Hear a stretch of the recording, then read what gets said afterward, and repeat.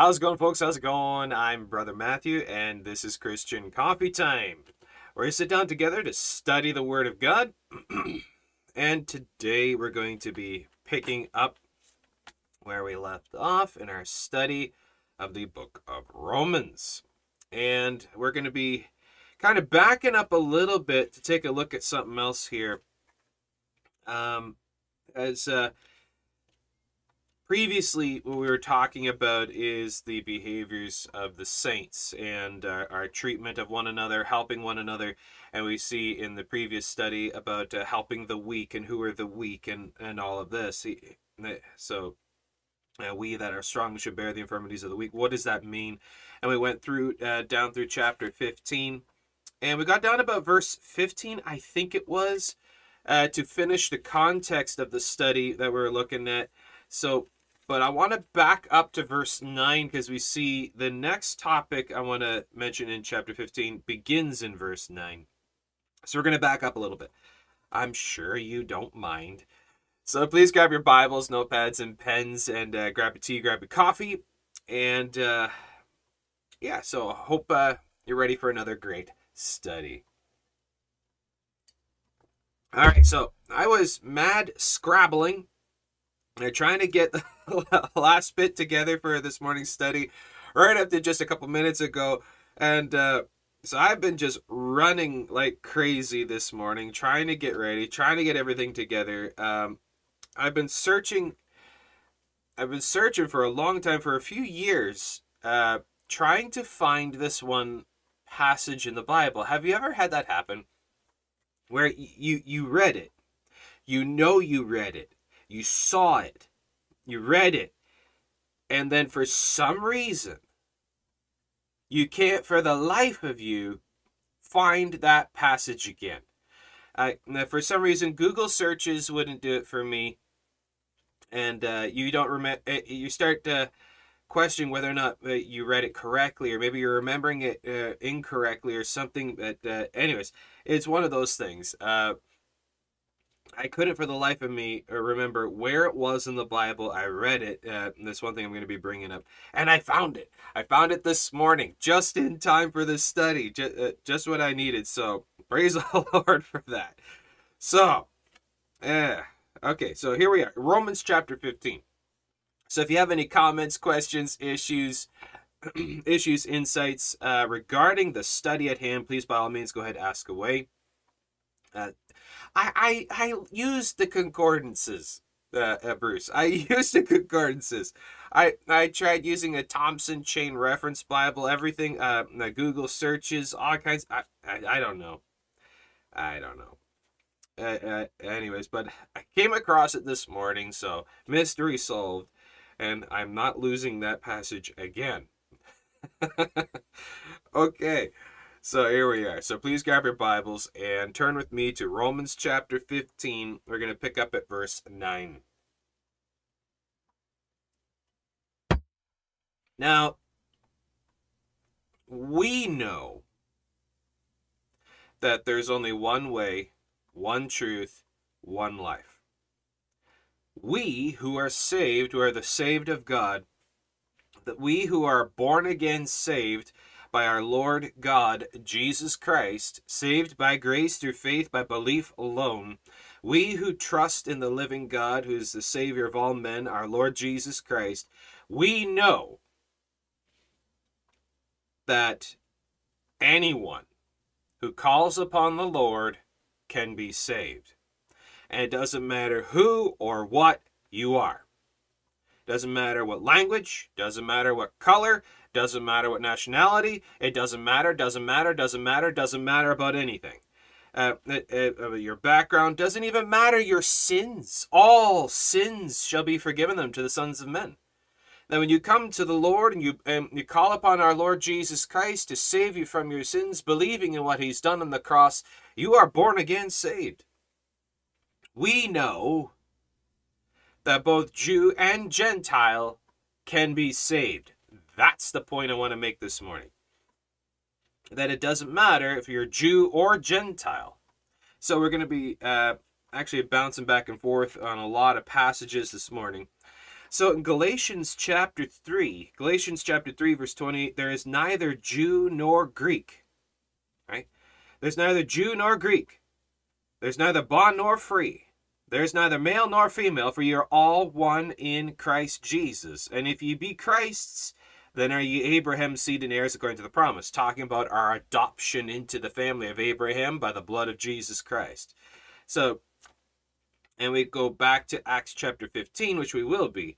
Because the point we see in Romans chapter 15, verse 9, and that the Gentiles might glorify God for his mercy, as it is written, for this cause I will confess thee among the Gentiles and sing unto thy name. The Gentiles get saved, the non-Jews. Now, when you go through the Gospels, you'll see many a time of Samaritans, Romans, Greeks, coming down and believing in Jesus. That many miracles and many things that Jesus did drew attention. His notoriety went to all the world, and people are being drawn to him. We see Roman centurions believing on him. We see Pharisees believing on him, some Pharisees. We see Greeks, and we see Samaritans believing on him, non-Jews believing on him. Now, we can bring that up. But there are certain religions, certain cults, certain people who are of a certain persuasion who don't believe in the New Testament, and they don't believe that non-Jews can be saved. Excuse me. So what I want to do is pay attention to some passages in the Old Testament and take a look at what the Bible says about this. So... And that the Gentiles might glorify God for his mercy, as it is written, for this cause I will confess thee among the Gentiles and sing unto thy name. That is Psalms 18, verse 49. Psalms 18, verse 49 mentions how the Gentiles will be drawn unto God and will praise his name. All right. Then we go over to verse 10, Romans 15:10. And again he saith, rejoice ye Gentiles with his people. Another prophecy. This is Hosea chapter 2, verse 23. Hosea chapter 2, verse 23. Rejoice ye Gentiles with his people. Now, in speaking of Old Testament terms, his people, the Lord's people, the people of the Lord is Israel. The Jews, right? The Jews. Rejoice ye Gentiles with his people. Now, for this, we also want to go back into John chapter 4 and verse 22. Ye worship ye know not what. Jesus is talking to the Samaritan woman at the well. Ye worship ye know not what. We know what we worship, for salvation is of the Jews. What does that mean? Now, there are many people who take this verse, John 4:22, to say, see, only Jews can be saved. Salvation is of the Jews. No, that's not what that's implying. What this is saying is that the God of Israel, that of the Jews, the religion of the Jews, the God of the Jews, is the only God that saves. This is the only belief system in the entire world, because at this time, John chapter 4, this is still Old Testament dispensation, that only the God, only the belief of the Jews, of the God of Israel, can save. That's what that means. That you look to the Jews to see their God, and only salvation is found in them of their God. That's what that means. For salvation is of the Jews. So, then we see, what about the Gentiles? Well, Romans 15, rejoice ye Gentiles with his people. Hosea 2, verse 23. And again, praise the Lord, all ye Gentiles, and laud him, all ye people. And again, Isaiah saith, there shall be a root of Jesse, and he shall rise to reign over the Gentiles. In him shall the Gentiles trust. Isaiah 11:10. So we see in the Old Testament, there's mention of Gentiles believing. Where's some examples of this? Where's some examples? Well, for the first example, we want to go over to Genesis chapter 11 about Abraham. Before he was called Abraham, he was known as Abram. And Abram of the Ur of the Chaldees. He was a Chaldean. He was a Gentile. So the first thing you want to throw at people who don't believe that Gentiles can be saved is you want to throw at them, well, Abraham was a Gentile, technically. He was a Chaldean of the Ur of the Chaldees. So there's the first one. And then we want to go over to 2 Chronicles. This is the passage that I was looking for this morning. Now, my bad, because I'm a bit dyslexic. So I'm battling myself in trying to remember some things correctly. Now, he's known as Pharaoh Necho. Pharaoh Necho, and I remembered it as Pharaoh Nebo for some reason. So that's what threw me off. I don't know. My brain is weird. Okay, so we want to take a look at Pharaoh Necho in 2 Chronicles chapter 35. 2 Chronicles chapter 35 and verse 20.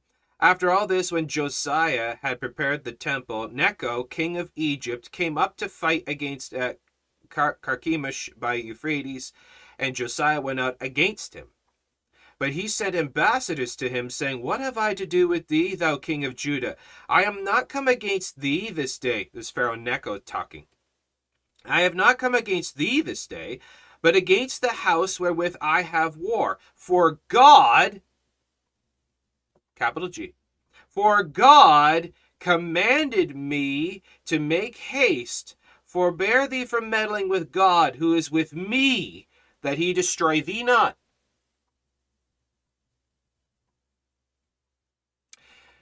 Pharaoh Necho of Egypt was a believer in Jehovah God.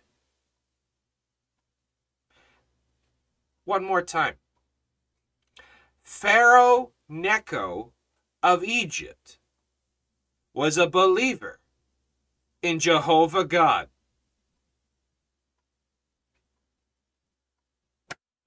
All right, so with that one, I'm leaving a bookmark there, so don't forget that. All right. I love it. I absolutely love it when I find these things. And here's the next one. Let's go to Daniel chapter 4. Daniel chapter 4. And I want to start at verse 1.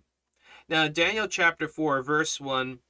Listen to the specific words. Who is talking? Daniel chapter 4. Nebuchadnezzar the king, unto all people, nations, and languages that dwell in all the earth, peace be multiplied unto you. Nebuchadnezzar, I thought it good to show the signs and wonders that the high God hath wrought toward me. How great are his signs, and how mighty are his wonders. His kingdom is an everlasting kingdom, and his dominion is from generation to generation. I, Nebuchadnezzar. And you continue to read Daniel chapter 4, is Nebuchadnezzar's personal testimony.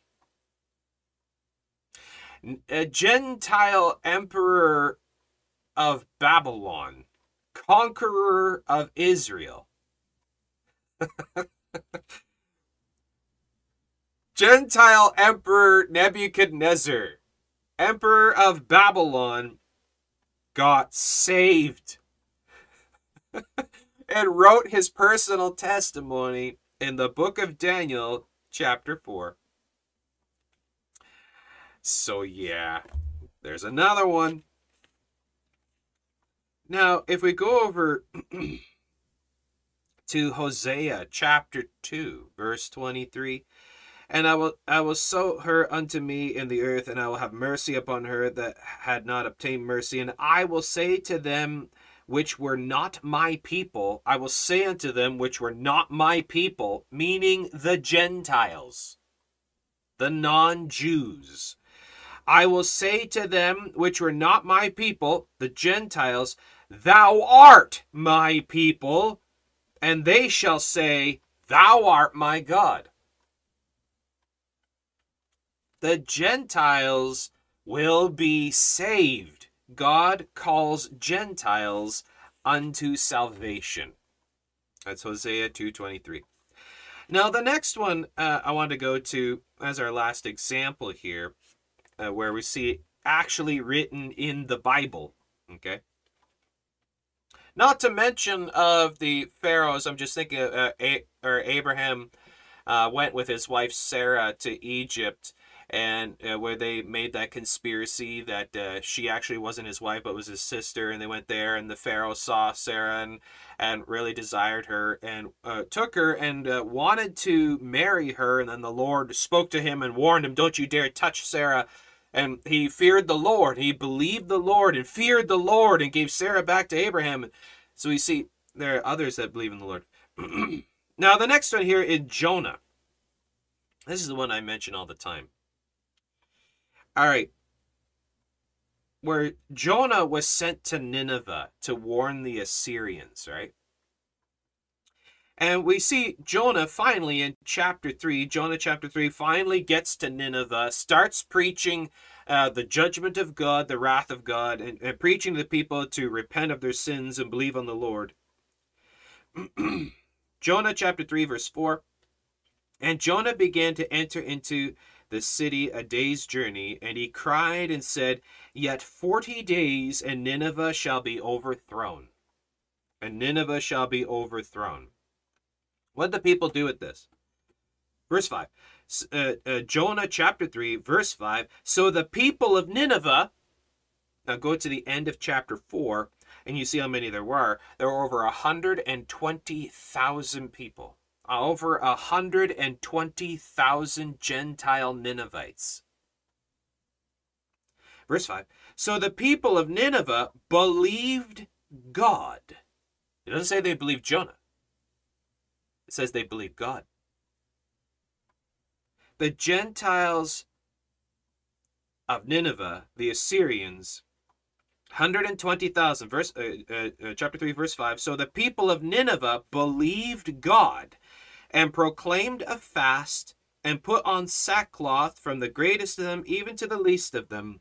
For the word came unto the king of Nineveh. And he arose from his throne, and he laid his robe from him, and covered him with sackcloth and satin ashes. And he caused it to be proclaimed and published throughout Nineveh by the decree of the king and his nobles, saying, Let neither man nor beast, herd nor flock taste anything. Let them not feed nor drink water, but let man and beast be covered with sackcloth, and cry mightily unto God.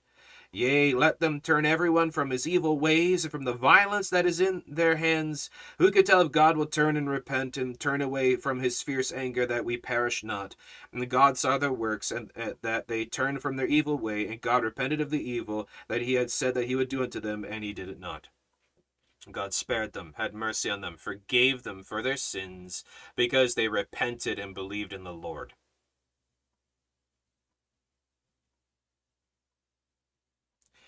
The 120,000 Gentile Ninevites got saved.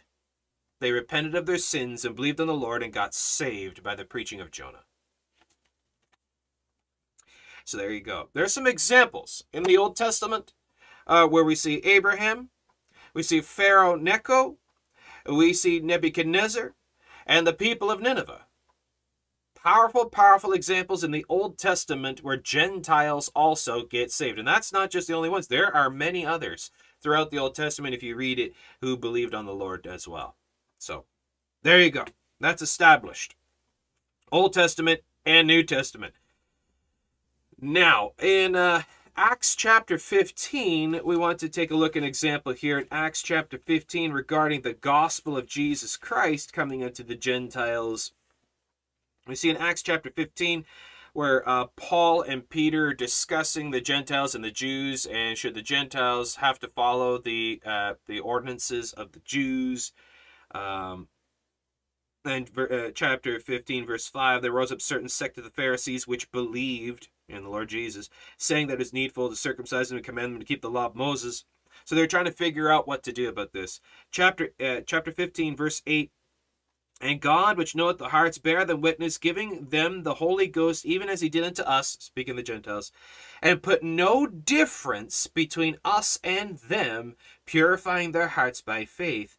Now therefore, why tempt ye God to put a yoke upon the neck of the disciples, which neither our fathers nor we were able to bear? But we believe that through the grace of the Lord Jesus Christ, we shall be saved, even as they.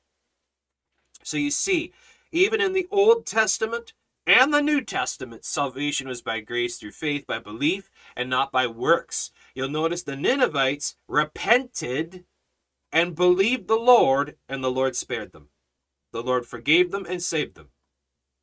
You're saved by belief, not by works. You're saved by belief, not by works. In the Old Testament and New Testament, the same, not by works, not by righteous works, not by works of the law.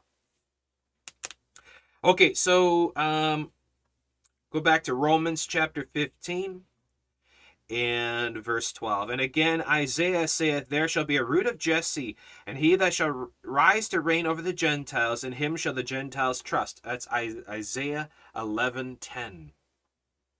Verse 13. Now the God of hope fill you with all joy and peace in believing. The belief of faith. The belief of faith is what saves. It's not the works of the hands. We've talked about this in depth. All right. We've established how the Word of God teaches that salvation is by grace, what grace is. The unmerited favor. What faith is. Faith is not works. Faith is believing trust. By belief, and what belief is. Now, believing in the Lord, trusting faith, believing in the Lord, we will see that true faith of the heart will bring evidence. Will bring evidence. There will be manifestations, spiritually and physically, of true faith. Now, verse 13, now the God of hope fill you with all joy and peace in believing. Who is he talking to? Gentiles.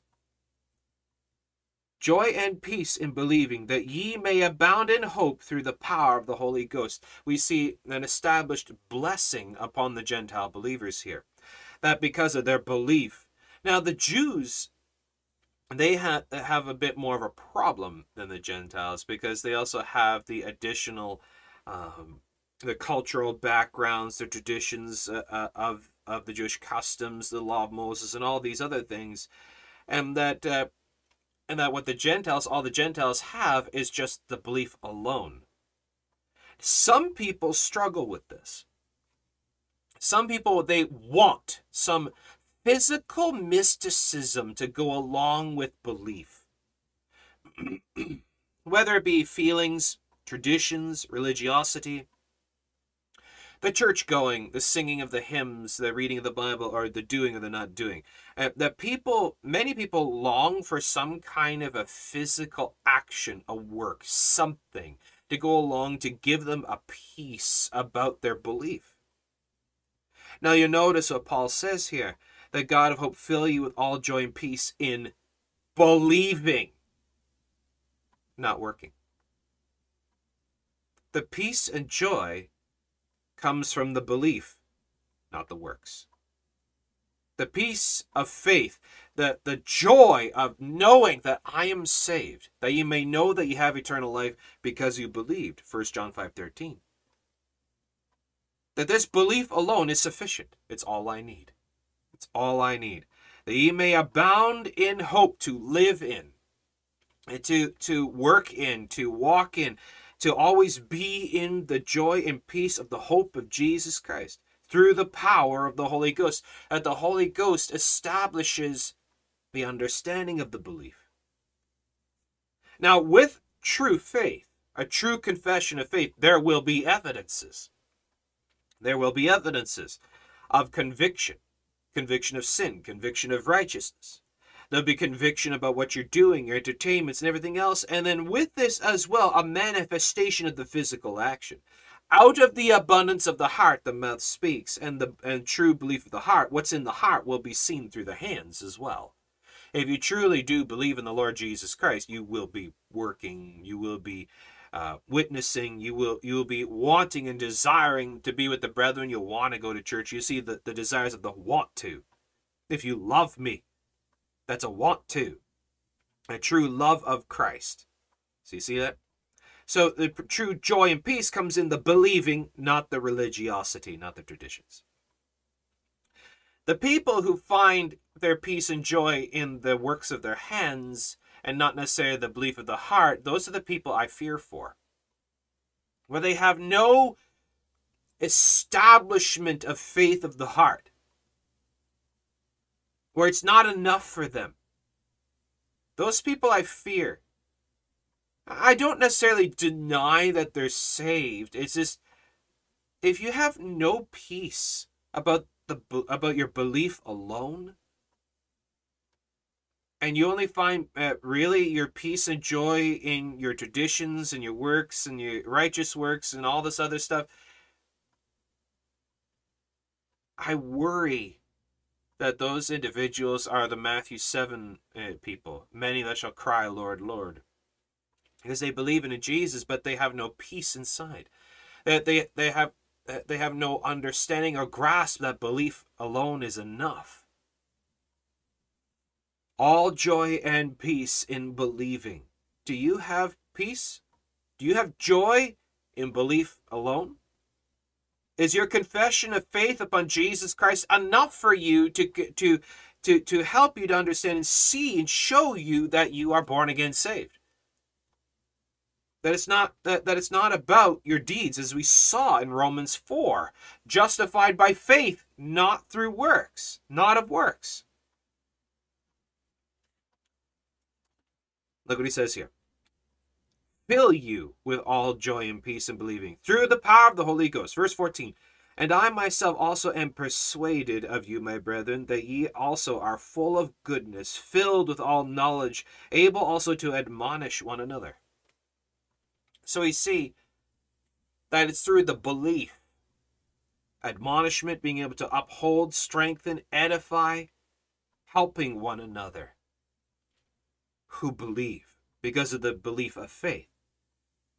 Verse 15, nevertheless, brethren, I have written the more boldly unto you in some sort, as putting you in mind, because of the grace that is given to me of God, that I should be the minister of Jesus Christ to the Gentiles, ministering the gospel of God, that the offering up of the Gentiles might be acceptable, being sanctified by the Holy Ghost.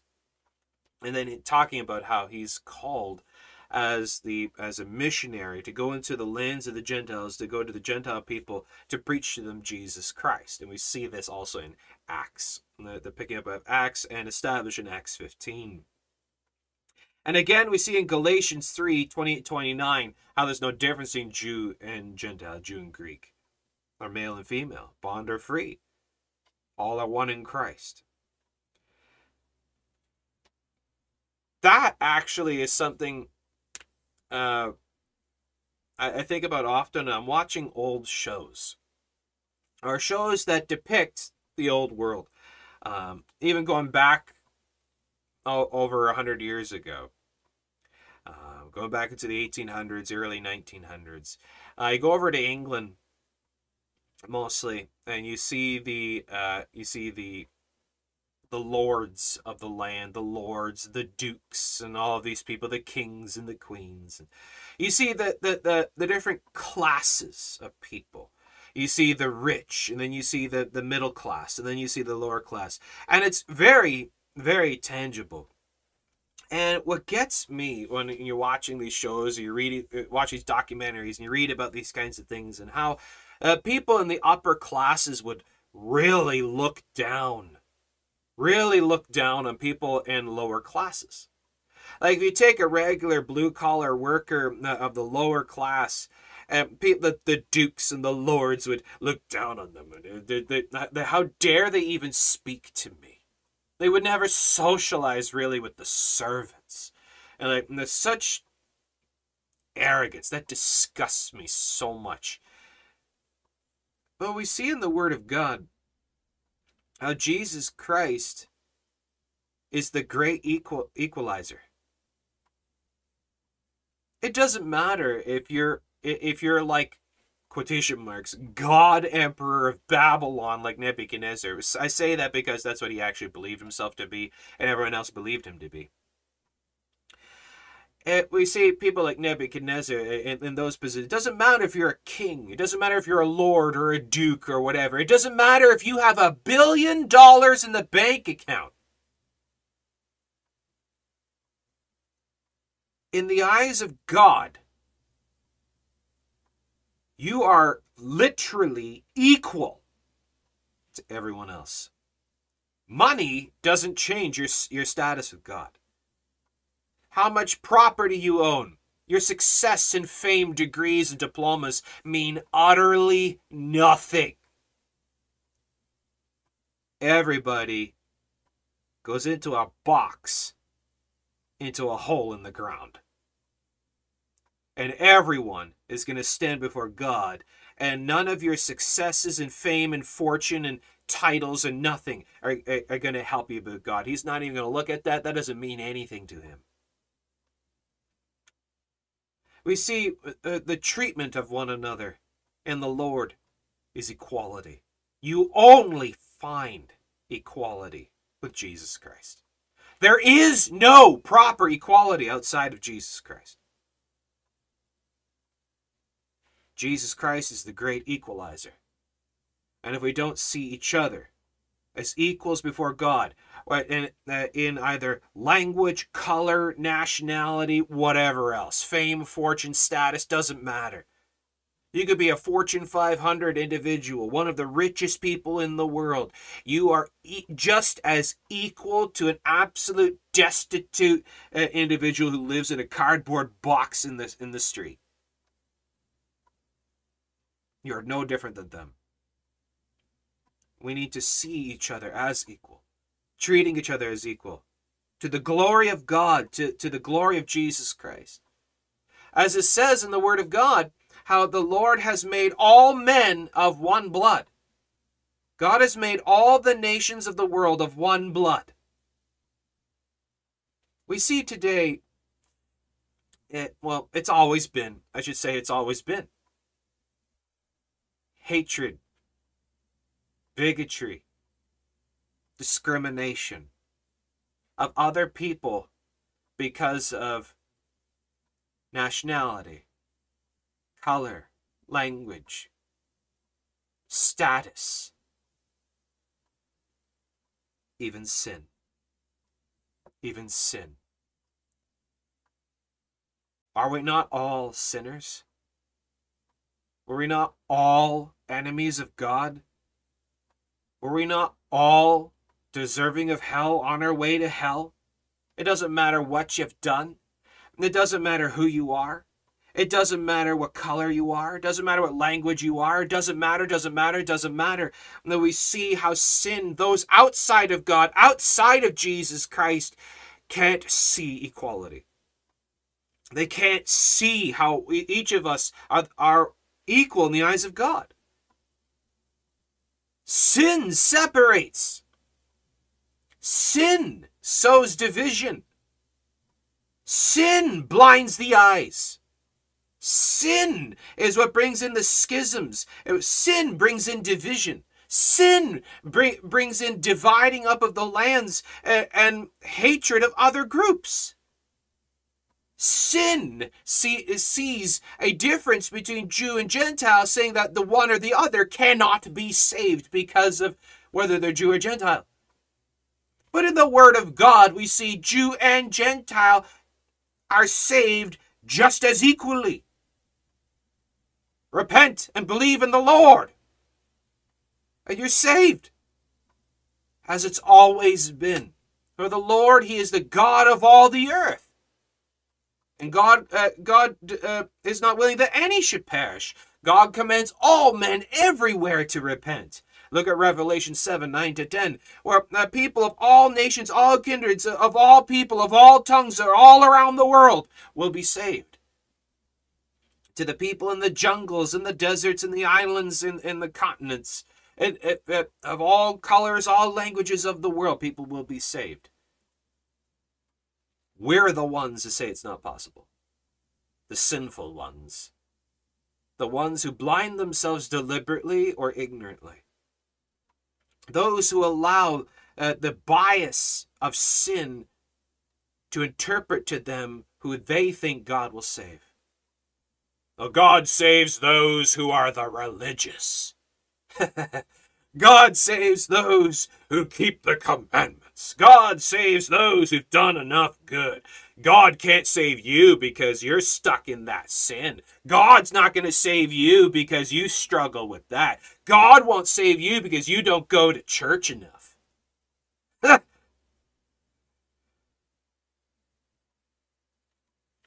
But the Lord, he looks past these things and he sees the heart.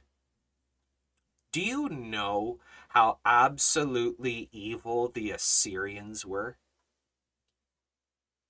Do a bit of a study on the Assyrians.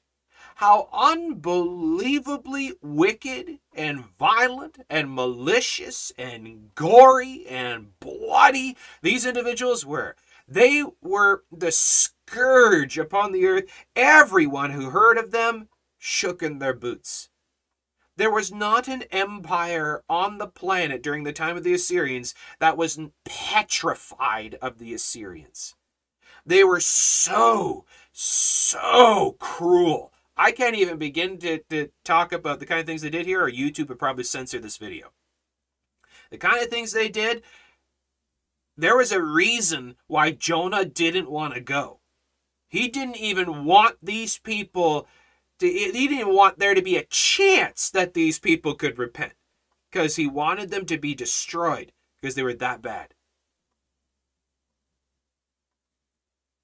The worst people on the planet. These individuals, the Assyrians, put the Aztecs to shame. That's how bad the Assyrians were. The Aztecs would have run. The Assyrians got saved.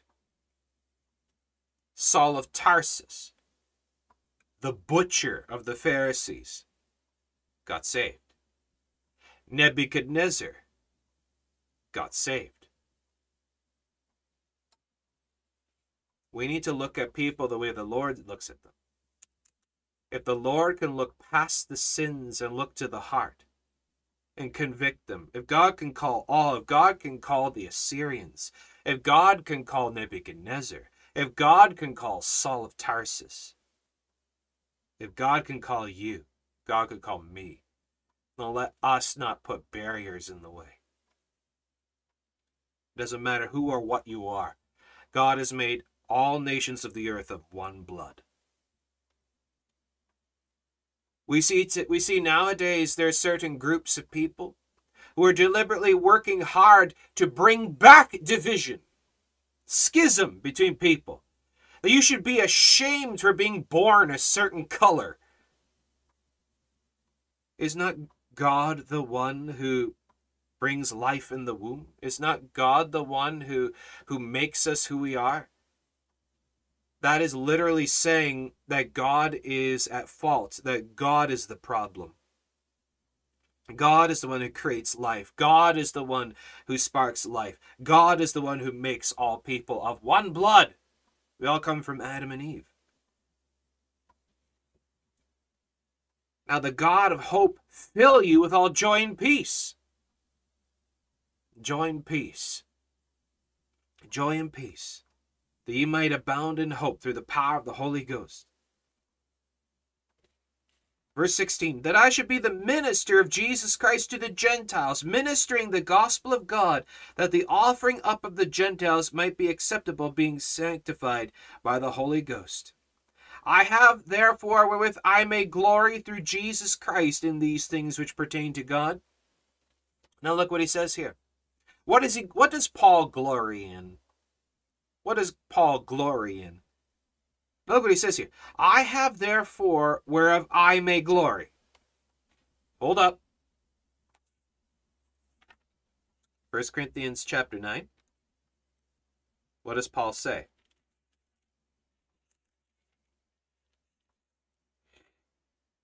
Verse 16. 1 Corinthians 9:16.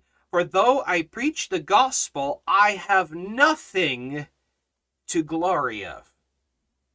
For though I preach the gospel, I have nothing to glory of. I have therefore whereof I may glory. Wait a minute. Is that a contradiction? Nope. Nope. Pay attention to the specific words. Notice what Paul says in 1 Corinthians 9:16. 1 Corinthians 9:16. For though I preach the gospel, this is first person regarding his personal being, of what is his, of him. I have nothing to glory of. Nothing. Nothing of myself. Nothing of myself. Okay. Let's go back to Romans 15 verse 17. I have, therefore, whereof I may glory through Jesus Christ. Now you notice when you pair these two passages together, 1 Corinthians 9:16 and Romans 15:17, when you pair these together, you see that Paul, as he's saying, there's nothing of my being, nothing of my abilities, nothing of me that I could ever glory in. However, the only glory that I could glory of is Jesus Christ. He is my glory. I have therefore whereof I may glory through Jesus Christ in those things which pertain to God. Now you notice the language here, the specifics. That Jesus Christ is the only good that I have. He is my strength. He is my wisdom, my knowledge, my ability. He is my life, my light. He is my salvation, my redemption. He is my everything. I have no works. I have no righteous works. I have no law keeping. He is my atonement. He is my salvation. I have nothing I could earn favor with God. He is the favor of God that was bestowed upon me by grace. I have nothing to glory of except Jesus Christ, because I have Jesus Christ. Because I have Jesus Christ, I can only glory through Jesus Christ. I can't glory through myself. It's not of me. It's not of my societal standing. It's not of my strength, my abilities, my wisdom, my wealth, my power, my fame, my skin color, language, or nationality. I have nothing. Nothing of this world, nothing of physical. There's nothing of me, nothing of personal. It's only Jesus Christ and Jesus Christ alone. And he is sufficient for everyone and everything. I have, therefore, whereof I may glory through Jesus Christ in those things which pertain to God. What pertains to God? What things pertain to God? The kingdom of heaven, the salvation of the sinners, the edification of the saints, the preaching of righteousness, the refuting and judgment of sin. It's not by my wisdom, my abilities. It's of Jesus Christ. It's of him and his Spirit, the Spirit of Christ, which teaches me all things, what causes me to be in all understanding of the word. He gives me the words with which to say. There are no Canadians and Americans and Mexicans and Germans and Ukrainians and Russians and Chinese or Mongolians or whatever else.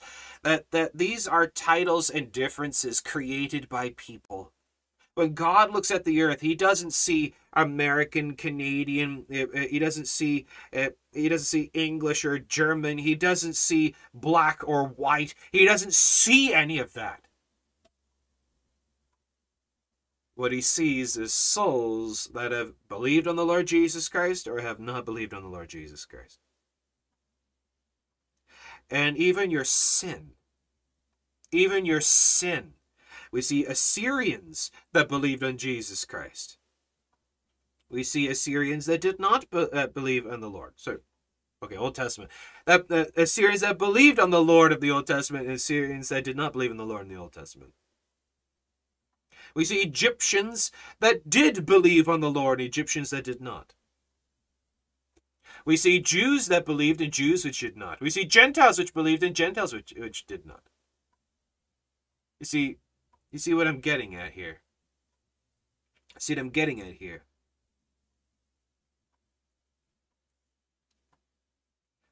Verse 18. For I will not dare to speak of any of those things which Christ hath not wrought by me to make the Gentiles obedient by word and deed. 1 Corinthians chapter 2, verse 1. 1 Corinthians chapter 2, verse 1. And I, brethren, when I came to you, came not with excellency of speech or of wisdom, declaring unto you the testimony of God. For I will not dare to speak of any of those things which Christ hath not wrought by me to make the Gentiles obedient by word and deed. What he's getting at here is also for you to understand, I did nothing. It's not me. It's not my abilities. As Paul is saying, I, Paul, did not establish the churches. I, Paul, did not heal the sick. I, Paul, did not work the miracles. I, Paul, it's not my wisdom, not my power. It's not of me. I did nothing. I do nothing. I have nothing. And I will not dare to speak of my abilities, because I don't have any. Dying to self. Dying to self.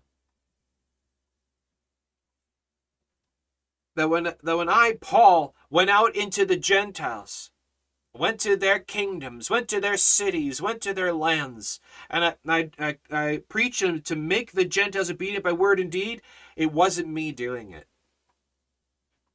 As Jesus said, He will teach us all things. His Spirit causes us to be in remembrance of everything. He will give us the words with which to say. He'll even teach us how to pray. It's not us. It's not by words of men's wisdom. Verse 19.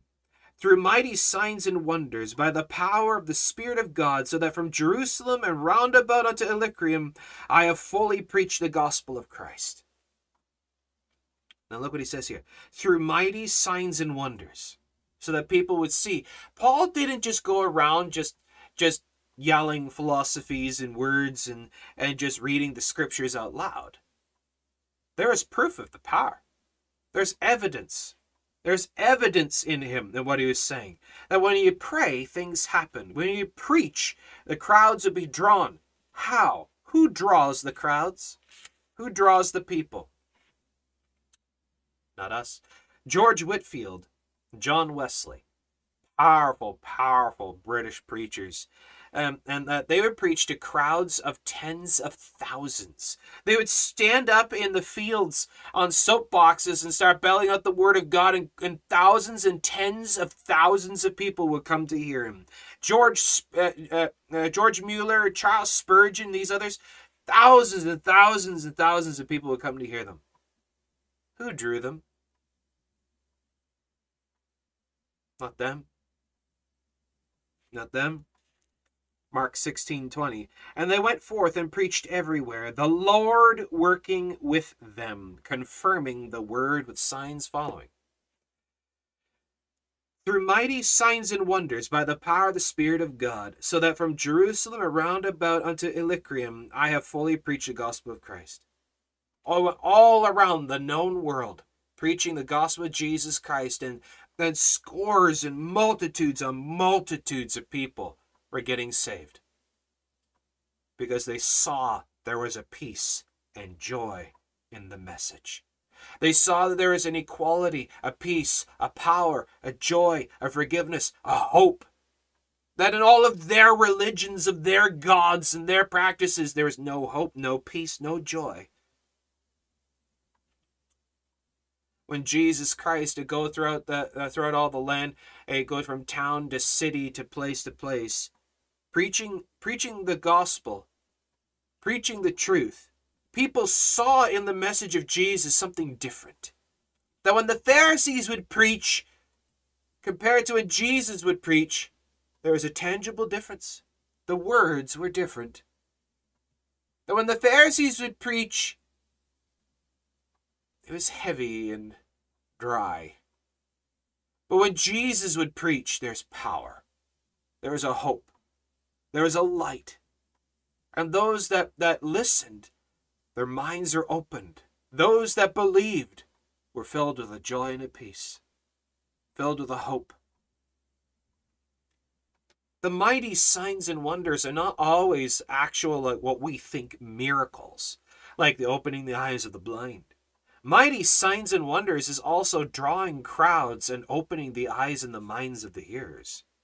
You see, we always have a tendency to equate miracle with turning water to wine, raising the dead, healing the sick. But what is a greater miracle than opening the eyes and the minds of sinners and them getting saved? What's a greater miracle than a sinner becoming a saint? Through mighty signs and wonders by the power of the Spirit of God, the Spirit of God moved. Just as in Genesis, we see the Spirit of God moved upon the waters. And he spoke, let the waters bring forth dry land, and it did. The Spirit of God moved upon the waters. The Spirit of God moves upon the land. He moves upon the crowds. He moves upon the ears. The Spirit of God moves, and the power of God is seen in that people believe. And that the Spirit of God sees no difference. No difference in you and me. No difference in anyone. No difference, as we are all sinners. All have sinned. All are fallen away. All are become corrupt. There's none that doeth good. No, not one. And God is rich in mercy to all people. All who call upon the Lord, he will save. Verse 20, yea, so have I strived to preach the gospel. But the Bible says the servant of the Lord must not strive. Back up, context, in contentions and strifes. We don't strive in fightings and bickerings and arguments, but we strive in something else. The servant of the Lord must not strive in fleshly things and arguments and that. But rather, we are to strive in something else. But rather, we to strive for the mastery of the high calling of God in Christ Jesus. Yea, so have I strived to preach the gospel. To fight for the gospel, the fight of faith. That we stand up and preach the truth regardless what's happening. Where we see with the apostles, they were commanded, we command you not to speak in the name of Jesus Christ. Well, we ought to obey God rather than men, and they went and preached Jesus Christ. People would tell us, you can't gather for church, you can't evangelize, you can't preach the gospel. Like my good friend Adam in Tunisia was arrested for evangelizing the gospel of Jesus Christ. He's a born-again Christian, and preaching the gospel of Jesus Christ, was arrested for preaching the gospel. Oppressed and afflicted for this because he was a born-again Christian. And what did he do as soon as he got back out? He continues to honor the Lord, and he will not stop. So we see the Lord works with all those who call upon him, all those who believe on him. Yea, so have I strived to preach the gospel. Not where Christ is named, lest I should build upon another man's foundation. We see respect for ministry and ministry. As Paul doesn't go to where another Christian, another saint has established a work and a ministry to draw people away from that guy to himself.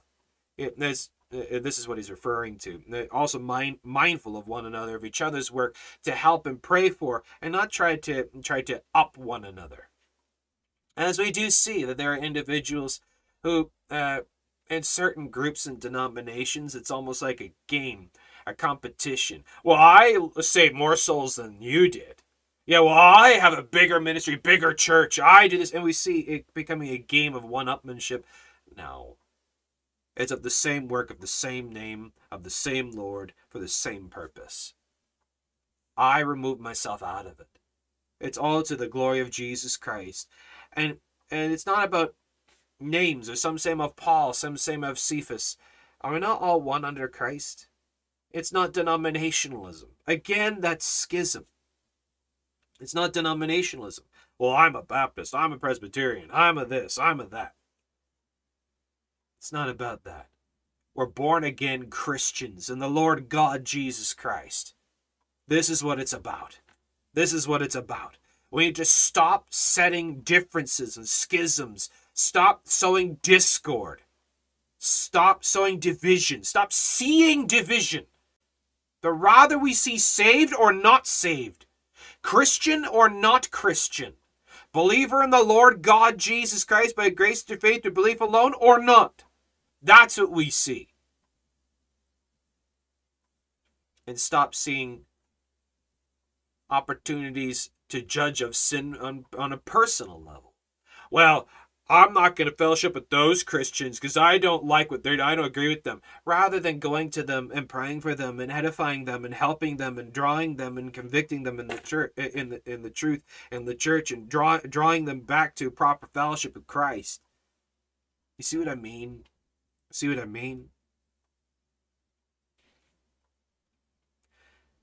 Verse 19. Through mighty signs and wonders by the power of the Spirit of God, so that from Jerusalem and round about unto Illyricum I have fully preached the gospel of Christ. Yea, so have I strived to preach the gospel, not where Christ is nameless, I should build upon another man's foundation. But as it is written, to whom he was not spoken of, they shall see, and they that have not heard shall understand. Isaiah 52:15. Isaiah 52:15.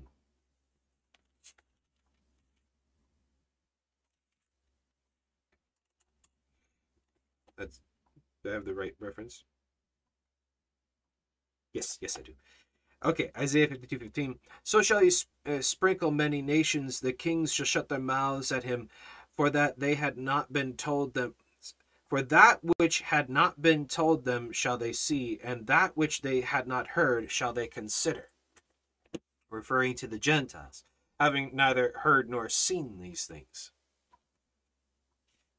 But as it is written, to whom he was not spoken of, they shall see, and they that have not heard shall understand, regarding the peoples of the world that had not yet heard the truth of God. That their eyes will be opened, and that they will see and hear the truth of the Lord. Verse 22, for which cause also I have been much hindered from coming to you.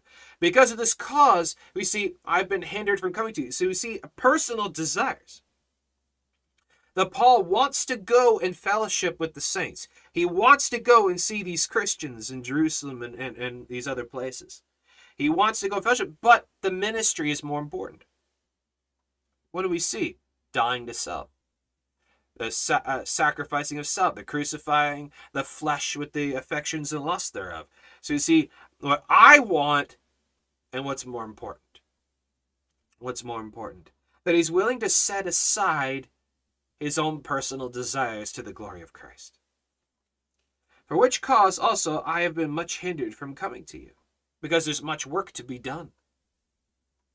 But now, having no more place in these parts, and having a great desire these many years to come to you, whensoever I take my journey into Spain, I will come unto you. So you see, he finished the work first. He finished his calling first. That the Lord had a job for him to do, and he finished this. Now he can go and do what he desires. So what do we see in this? I am nothing. My desires are nothing in comparison to the Lord's.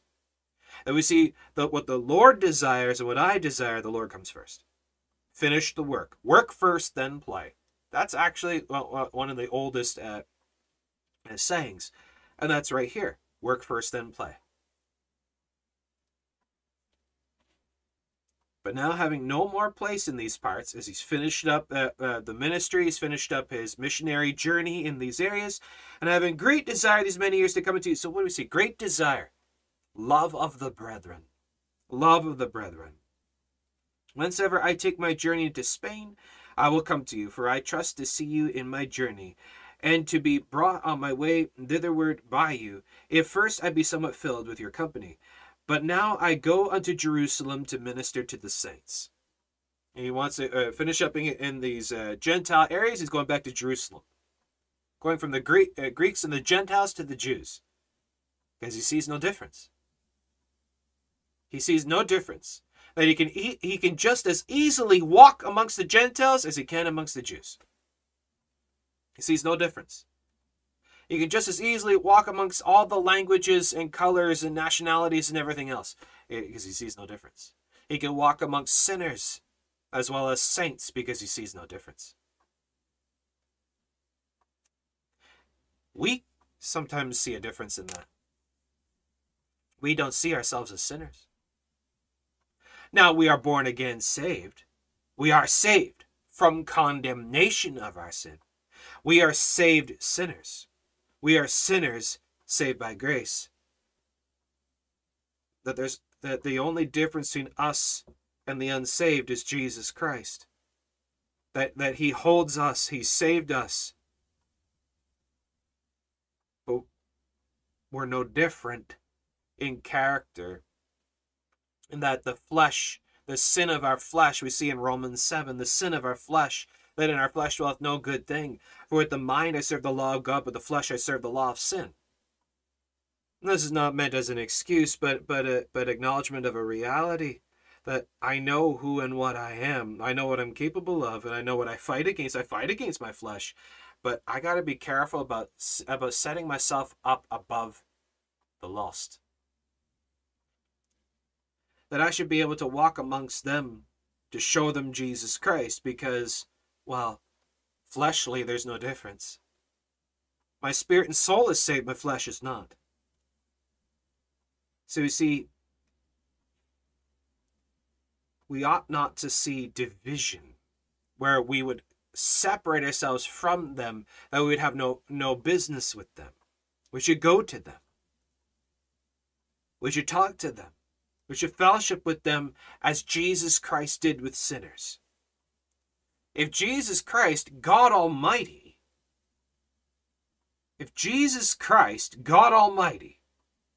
can sit with sinners, drunkards and harlots and the rest, and eat with them and drink with them, to show them the righteousness of God, then I can do that too. Jesus Christ didn't see a difference between Jew and Samaritan.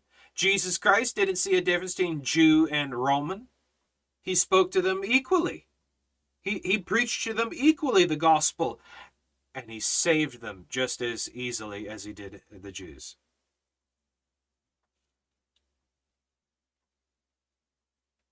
Okay, verse 25. But now I go unto Jerusalem to minister unto the saints. For it hath pleased them of Macedonia and Achaia to make certain contribution for the poor saints which are at Jerusalem. Look what he says here. For it hath pleased them of Macedonia and Achaia.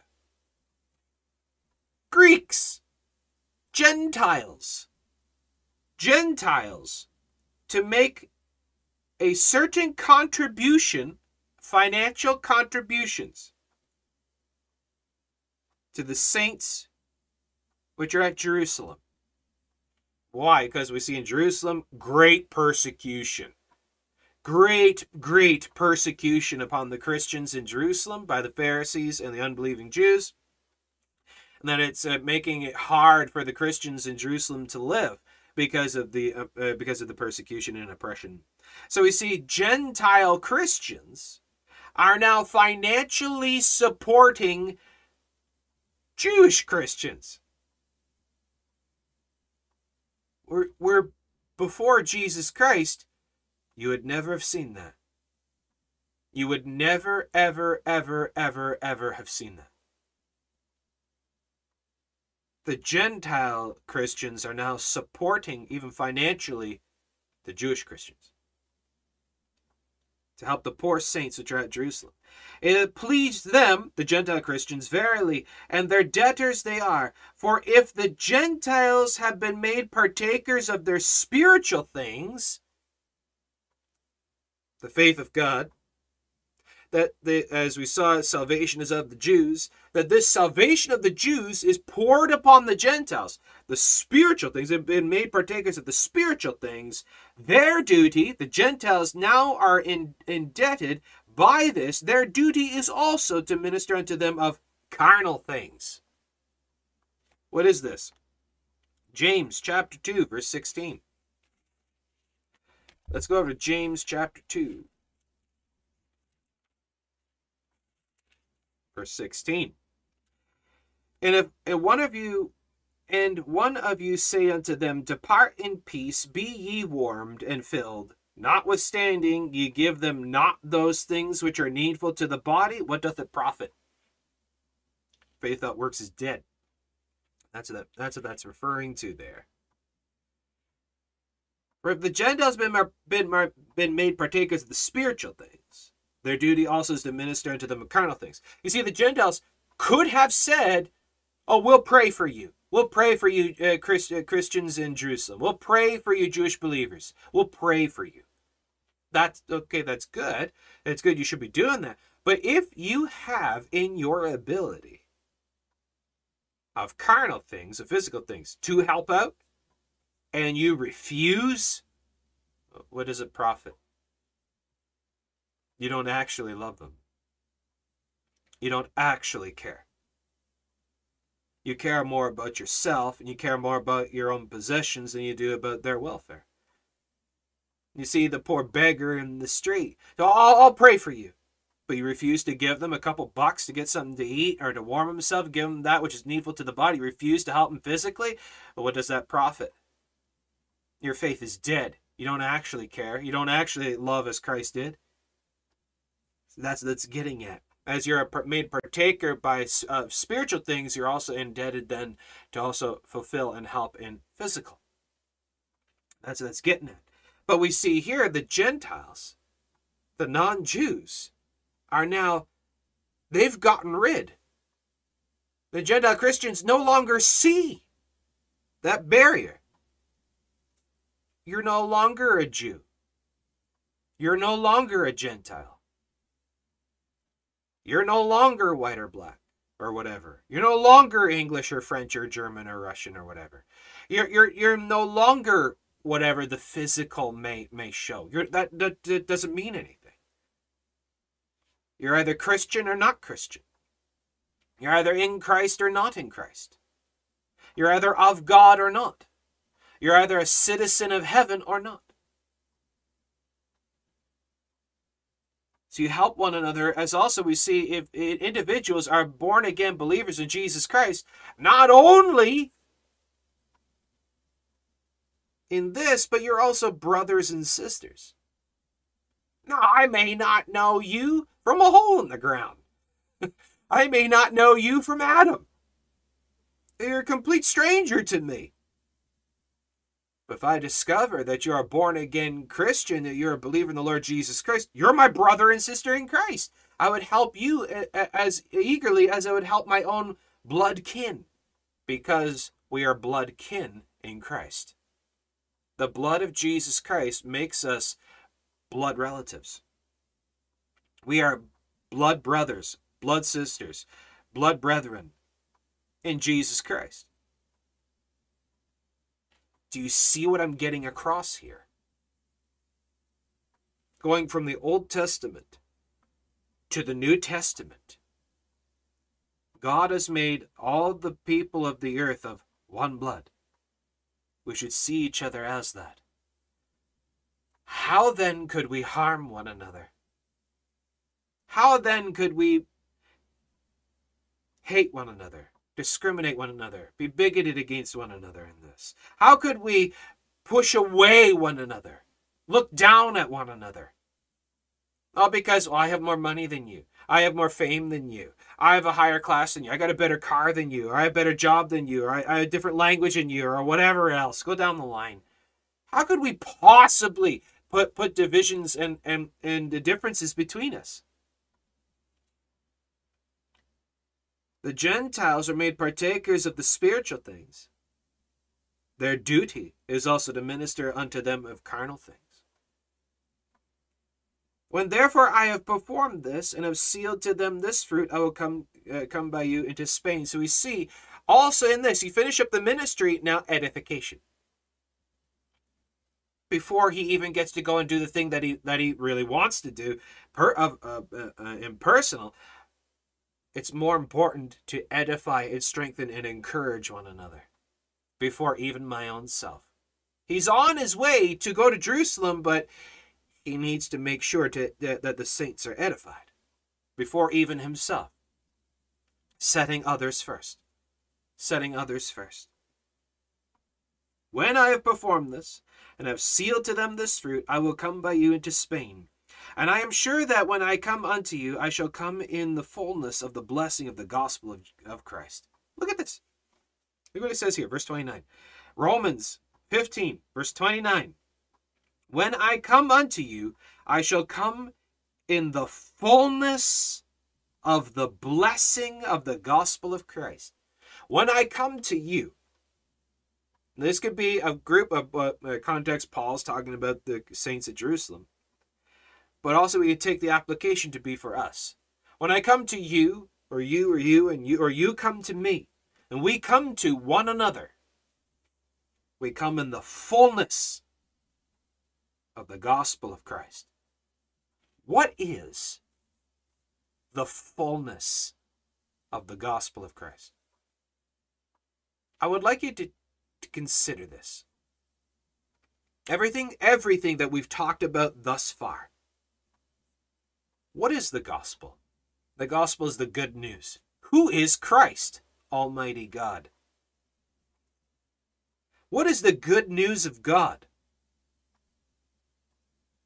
What is the good news of God? What is the fullness? That's where complete, stuffed, packed full, overflowing. The fullness.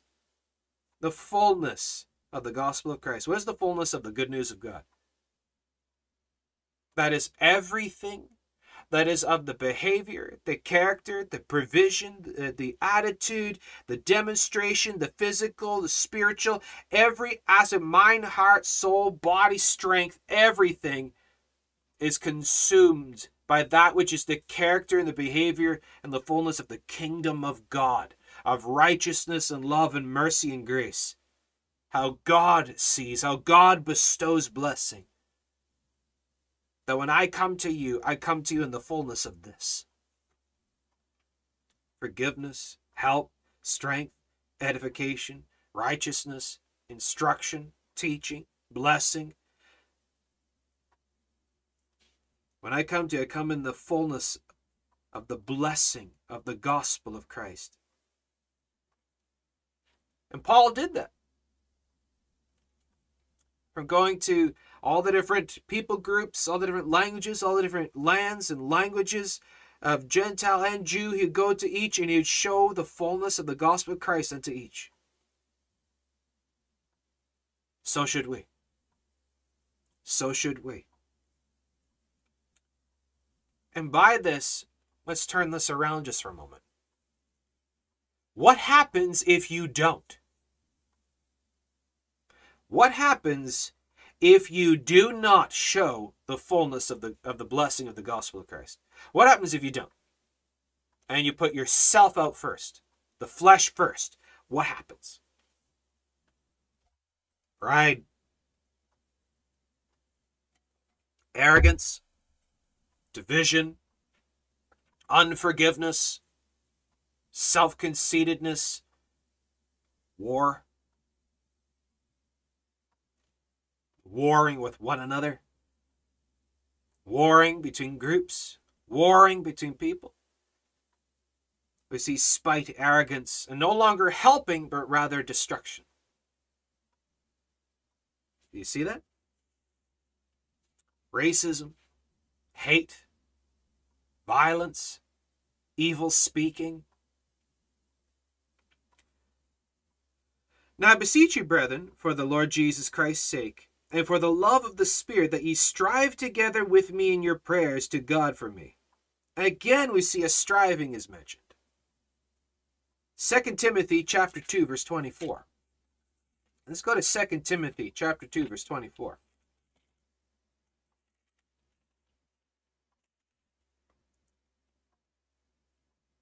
And the servant of the Lord must not strive, but be gentle unto all men, apt to teach, patient, in meekness, instructing those that oppose themselves, if God peradventure will give them repentance to the acknowledging of the truth. The servant of the Lord must not strive. The servant of the Lord must not strive. Verse 30. Now I beseech you, brethren, for the Lord Jesus Christ's sake, and for the love of the Spirit, that ye strive together with me in your prayers to God for me. Pay attention to the language. Pay attention to the specific words. Now back up in 2 Timothy chapter 2, verse 22. Flee also youthful lusts, but follow righteousness, faith, charity, peace with them that call on the Lord out of a pure heart.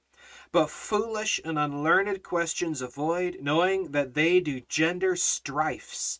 And the servant of the Lord must not strive in strifes, contentions, fightings, to set aside these things that he's mentioned. But rather, this is what we're supposed to seek. Be gentle unto all men, apt to teach, patient meekness, instructing. Look what he says here.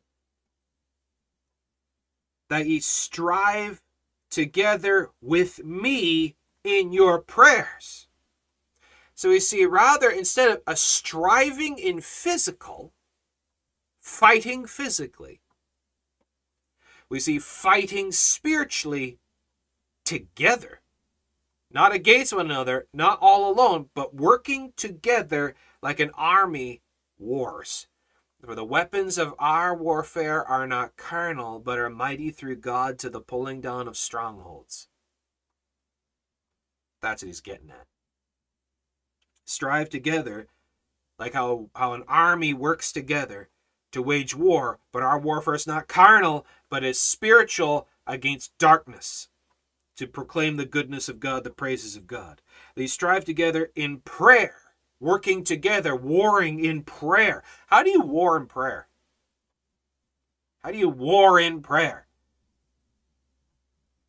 As the Bible says, faint not in prayers, but praying always, praying without ceasing, constant. No matter what's going on, no matter what's happening, no matter what is happening to you, you keep on, you keep on. You faint not in prayer. You faint not in faith. Fear not, worry not, doubt not, fret not, be anxious for nothing. Stand fast. Fight the good fight. Keep the faith. Strive together in prayer. Look what it says here. Strive together in prayer to God. Keeping the faith, you see. Keeping the faith. With me, as Paul says. That I may be delivered from them that do not believe. That we may be delivered from those who do not believe. What's this referring to? Psalm chapter 2. The kings of the earth gather themselves together against the Lord and against the Lord's anointed. Who are the anointed? You see certain people mention, you touch not God's anointed. Who are the anointed? All believers. All born again believers. Doesn't matter who or what you are. All born again believers are the anointed of God. And the people of the earth that hate God, that love not the Lord, that fear not the Lord, are against the Lord and against the Lord's anointed. That we pray constantly, working together, warring against sin and darkness, that we may be delivered from unreasonable and wicked men, as the Bible says. That we be delivered from unreasonable and wicked men.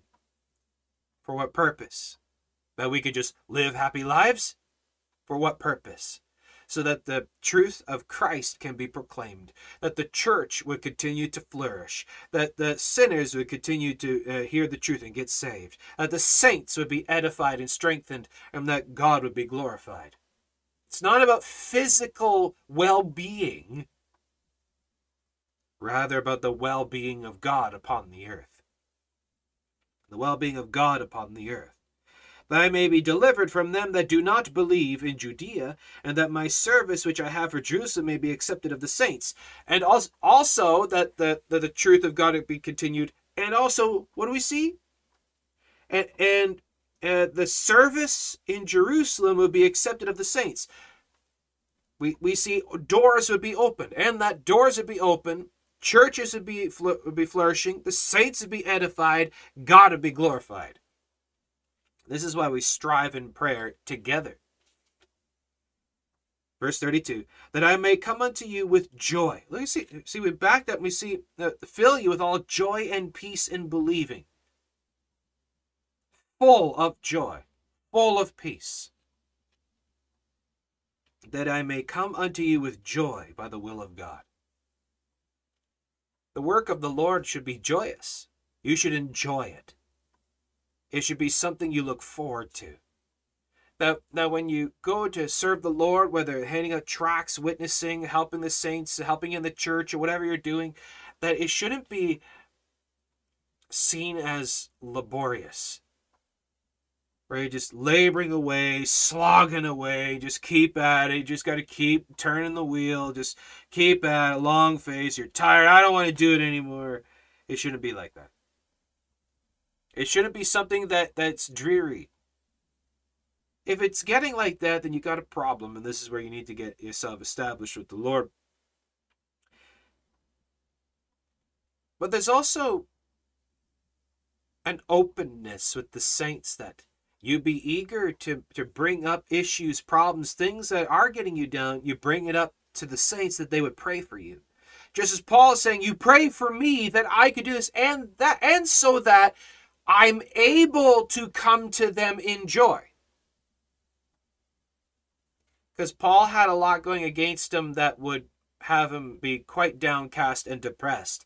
How would you feel if, say, you got shipwrecked and drowned, and then the Lord brought you back? And then you got stoned to death, and the Lord brought you back. And you got beaten to death, and the Lord brought you back. And you got thrown to wild beasts in a coliseum, and then the Lord brought you back. And many other beatings and whippings and scourgings and starvings, other things that he suffered. How would you feel? If anybody deserved to be depressed, it was Paul. If anybody deserved to be cast down and heavy, it was Paul. But look what he says here. Pray that I can continue in joy. Pray that the joy of the Spirit of Christ to be upon me. Pray, and that also should be us, asking one another, pray for me, that I continue in joy. Pray for this individual, that they can continue in joy and peace. And if there are things that are weighing you down, issues, problems, bring it up. Now, you don't have to name the problems. Even just tell people, could you please pray for me, that I could be full of joy and peace, that I can continue in the work of the Lord in joy and peace, that it may come unto you with joy by the will of God, and may with you be refreshed. Now, when we come to the saints, it's refreshing. You know, this is something that my dad has always brought up. Whenever you don't feel like going to church, that's when you should go to church. Because what happens? What happens? Nearly every single time, you're on your way to church, you're miserable and you're tired, and I don't want to go, I'm not feeling well, I don't want to go, I don't want to be there, I don't want to go. And the moment you get there, the singing, the message, everything, and you feel better. I'm glad I came. Every time. Every time. It's refreshing. It's refreshing. It refreshes the soul. It refreshes the mind. It subdues the flesh. It builds the spirit. You feel better. That is what that's referring to. The refreshment of the saints. The refreshment of worship. The refreshment of the gathering together.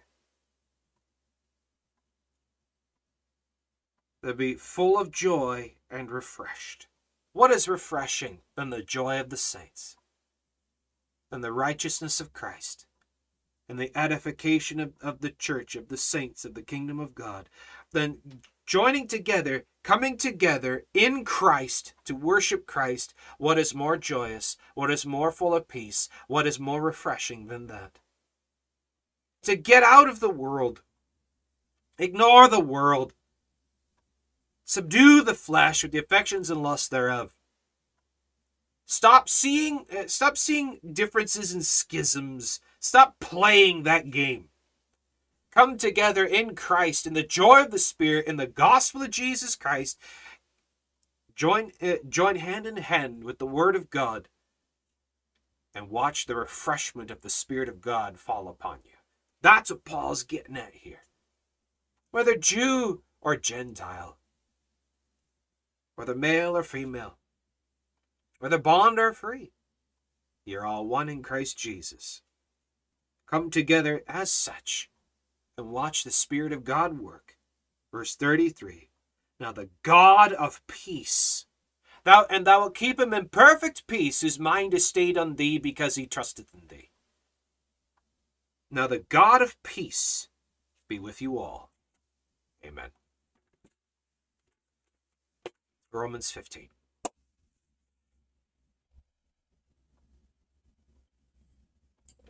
So, if you have any comments, questions, issues, insights on that study, please by all means go ahead, ask away. Be glad to hear from you.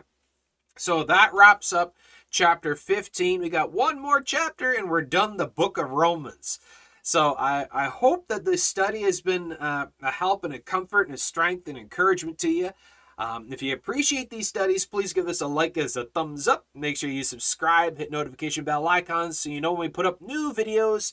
And check out all our other videos, as we got tons and tons of other goodies and content, as well as check out our website, christiancoffeetime.ca. I've got links to all our other platforms and other goodies going on there, and make sure you avail yourself to that. And you can also contact us through our website. So if you're looking for resources or something, you got questions or anything, or you just want to shoot us a word of encouragement, please, so we'd love to hear from you. You can contact us through our website, christiancoffeetime.ca.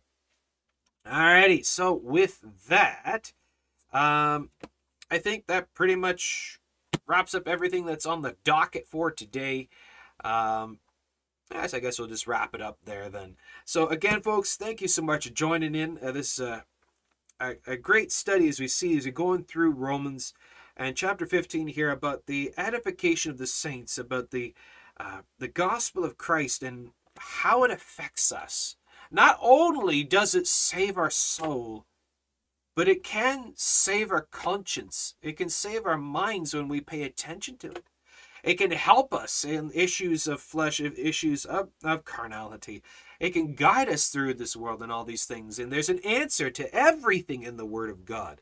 We see all the different things going on in the world. Now, how should we respond to this? We see it in the gospel of Jesus Christ. So, study. The gospel of Jesus Christ is the answer to absolutely every single thing in this world.